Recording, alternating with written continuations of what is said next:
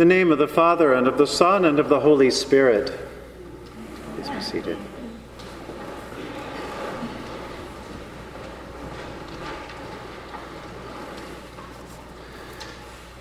Perhaps like me this weekend, you're thinking of Martin Luther King Jr., his words and the images of his marches, his protests, his prayers.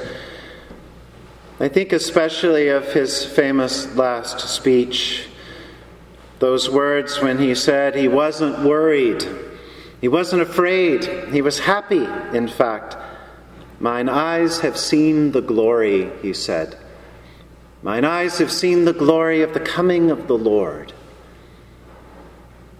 Those powerful words are familiar to many churchgoers as being from the battle hymn of the Republic.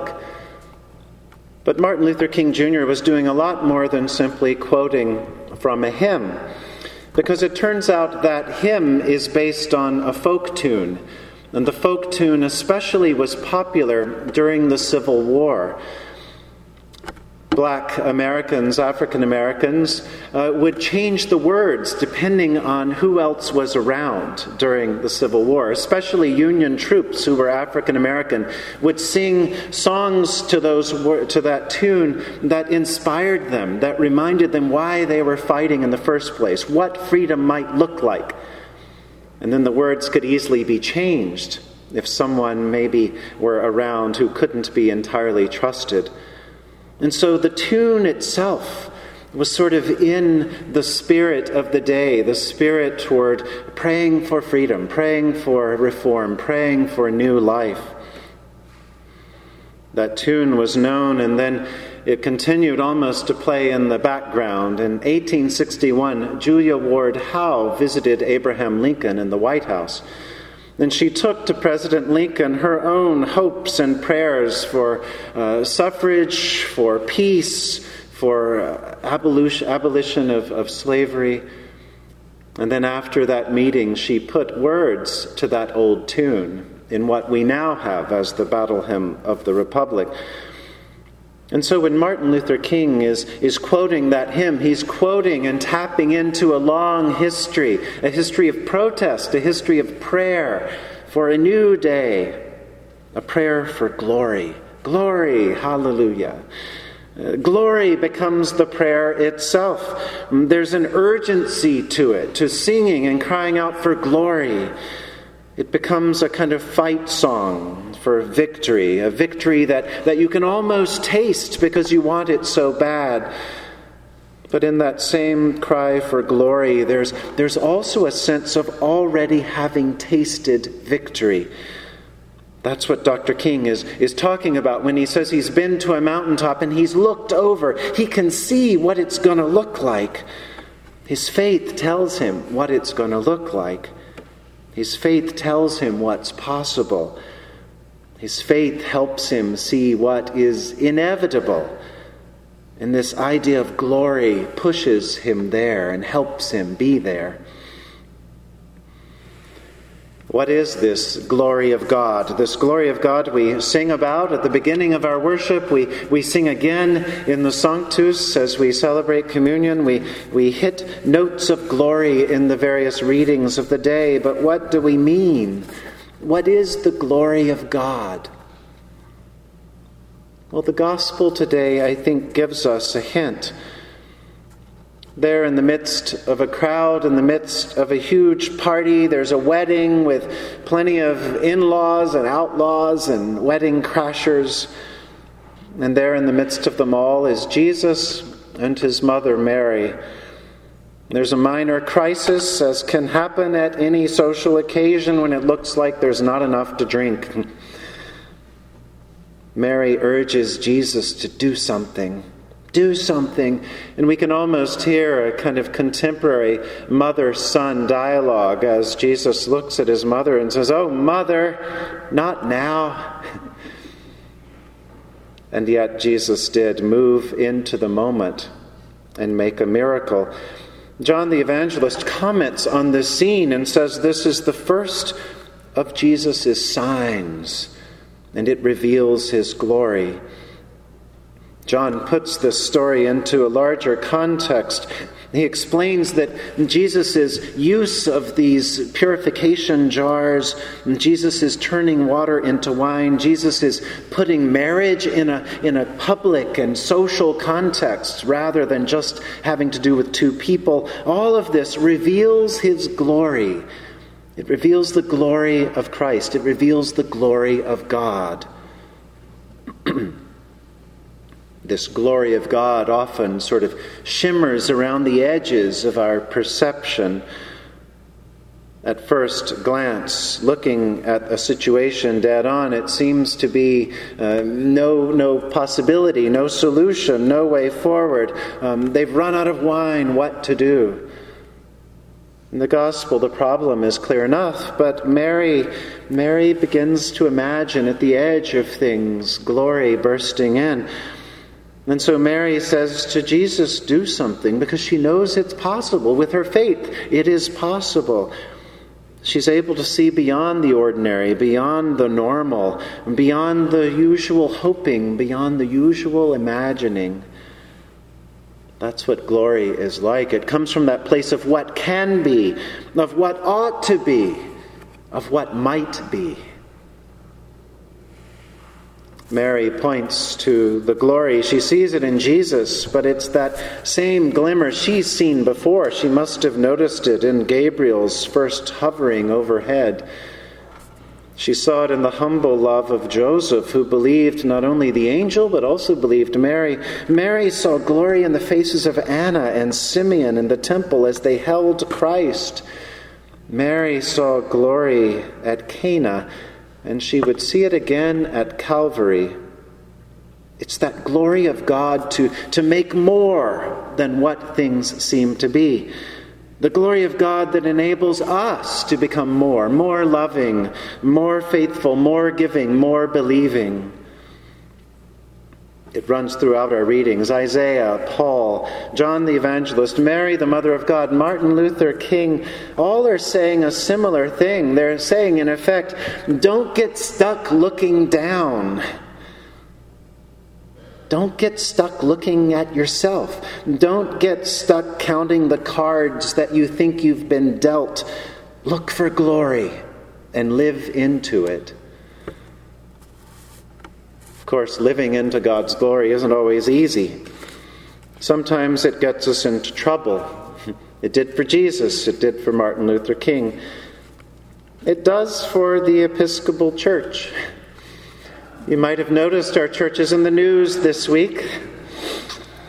Again and again, the Episcopal Church, which is to say the Anglican Church in this country and a few others, has refused to get stuck believing that the wine is all dried up, believing that the old ways are ironclad, believing that the Spirit doesn't move or speak anymore. Instead, the Episcopal Church has struggled its way towards believing in God's glory, opening ourselves to God's glory. And so we've been enriched and deepened because of it. In 1976, the Episcopal Church officially approved the ordination of women as priests, and a lot of people got mad. When Barbara Harris was ordained the first female bishop in the Anglican Communion, and by the way, she was African American, people got mad. That was 1989. She received death threats and bomb threats at the church where she was ordained.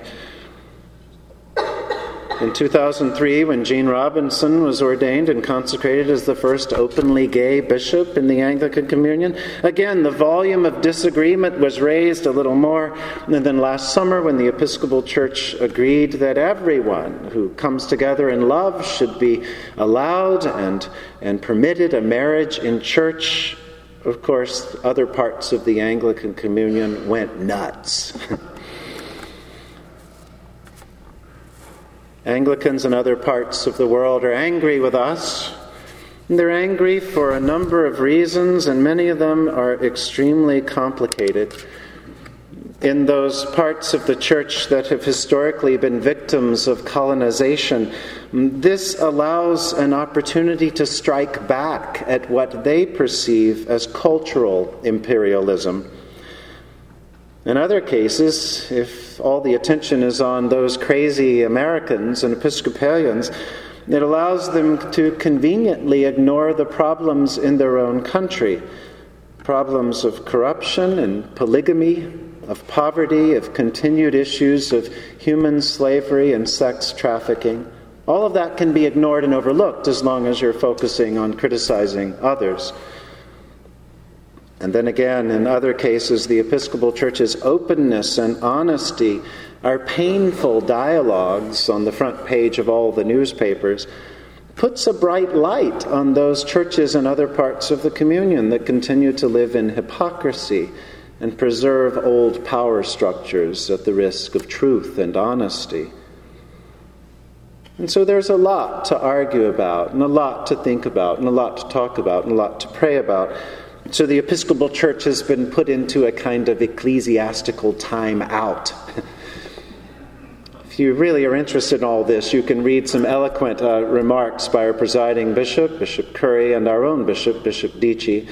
Nothing much has changed. Those churches and dioceses in mission partnership with people all around the world will continue. And as with any other great issue of the day, people on the ground, people in the pews, tend to love one another and pray with one another and sing and praise God. I don't mean to sound arrogant or self-righteous as an Episcopalian, but I would point out simply that our being punished for living out the full gospel of Jesus Christ, this gospel of welcome and joy and inclusion, it puts us in pretty good company when you think about the history of the church. We're living toward the glory of God with outcasts and protesters, with saints and martyrs, with people like Julia Ward Howe and Martin Luther King Jr. and Barbara Harris and many, many more. In today's gospel, the Virgin Mary shows us how to live into God's glory. She puts it simple. She says, look to Jesus. Look at Jesus. She says it to the servants, to the waiters, the stewards. Do whatever he tells you. She says the same thing to us. Look to Jesus and follow him. Wherever that leads, wherever that takes you, do what he did. Love like he loved. Unsettle, unnerve, and upset like he did, like he does. All for God's glory. Gerard Manley Hopkins saw God's glory in what he described as dappled things, in the multitude of God's making. He saw God's glory in trout and fire coals and farmlands and trades. He writes all things counter, original, spare, strange, whatever is fickle, freckled, who knows how, with swift, slow, sweet, sour, adazzle, dim. He fathers forth whose beauty is past change. Praise him. Praise him indeed as we struggle to live into the glory of God. But it's not always easy for us to see with Hopkins' eye. Sometimes God's glory is hidden, it's beyond, it's obscured. We can't quite find it or imagine it. And that's where the Virgin Mary's advice comes in handy. Look to Jesus. Don't worry about anything more, just look to Jesus and follow where he points. And so for the scientist, the one working in science, glory might lurk right at the point of refusing to settle for the same old way of doing things, for the given answer, for the obvious solution. One might ask Jesus to point the way forward. For the business person, it might come with risk, not the kind of risk to make more simply for the sake of more, but the kind of risk of an entrepreneur, a startup, an investment that stands a chance of overflowing into the common good. And so ask Jesus for help. Make your move, say a prayer, and allow God's glory to do the rest. Maybe you're a teacher and you can't quite get through to that one student. You're out of energy and you've run out of tricks. Well, through prayer, put that child's hand in the hand of Jesus. Look to Jesus. He'll show the way forward, leading into God's glory. Wherever we might be stuck, whether it's in a relationship or a habit or an outlook, whether we're looking for a job or stuck in an old job, we can all of us follow that simple advice of the Blessed Virgin Mary. Look to Jesus, look to Christ, and follow him. Do what he tells us. Do the next right thing in faith, and then let God's glory come. Martin Luther King Jr. said his eyes had seen the glory of the Lord, but it was more than that. He saw and pointed to and lived into God's glory with his whole being. And so on this weekend of celebrations, and still with the New Year's beginnings, may we allow God to use everything we have, our eyes, our ears, our mouths, our hearts, our hands, everything we are, have been, and ever will be, to perceive and point to God's ever-unfolding glory. Glory that will move us over mountaintops, that will free us, and that will save us into eternal life. In the name of God, Father, Son, and Holy Spirit. Amen.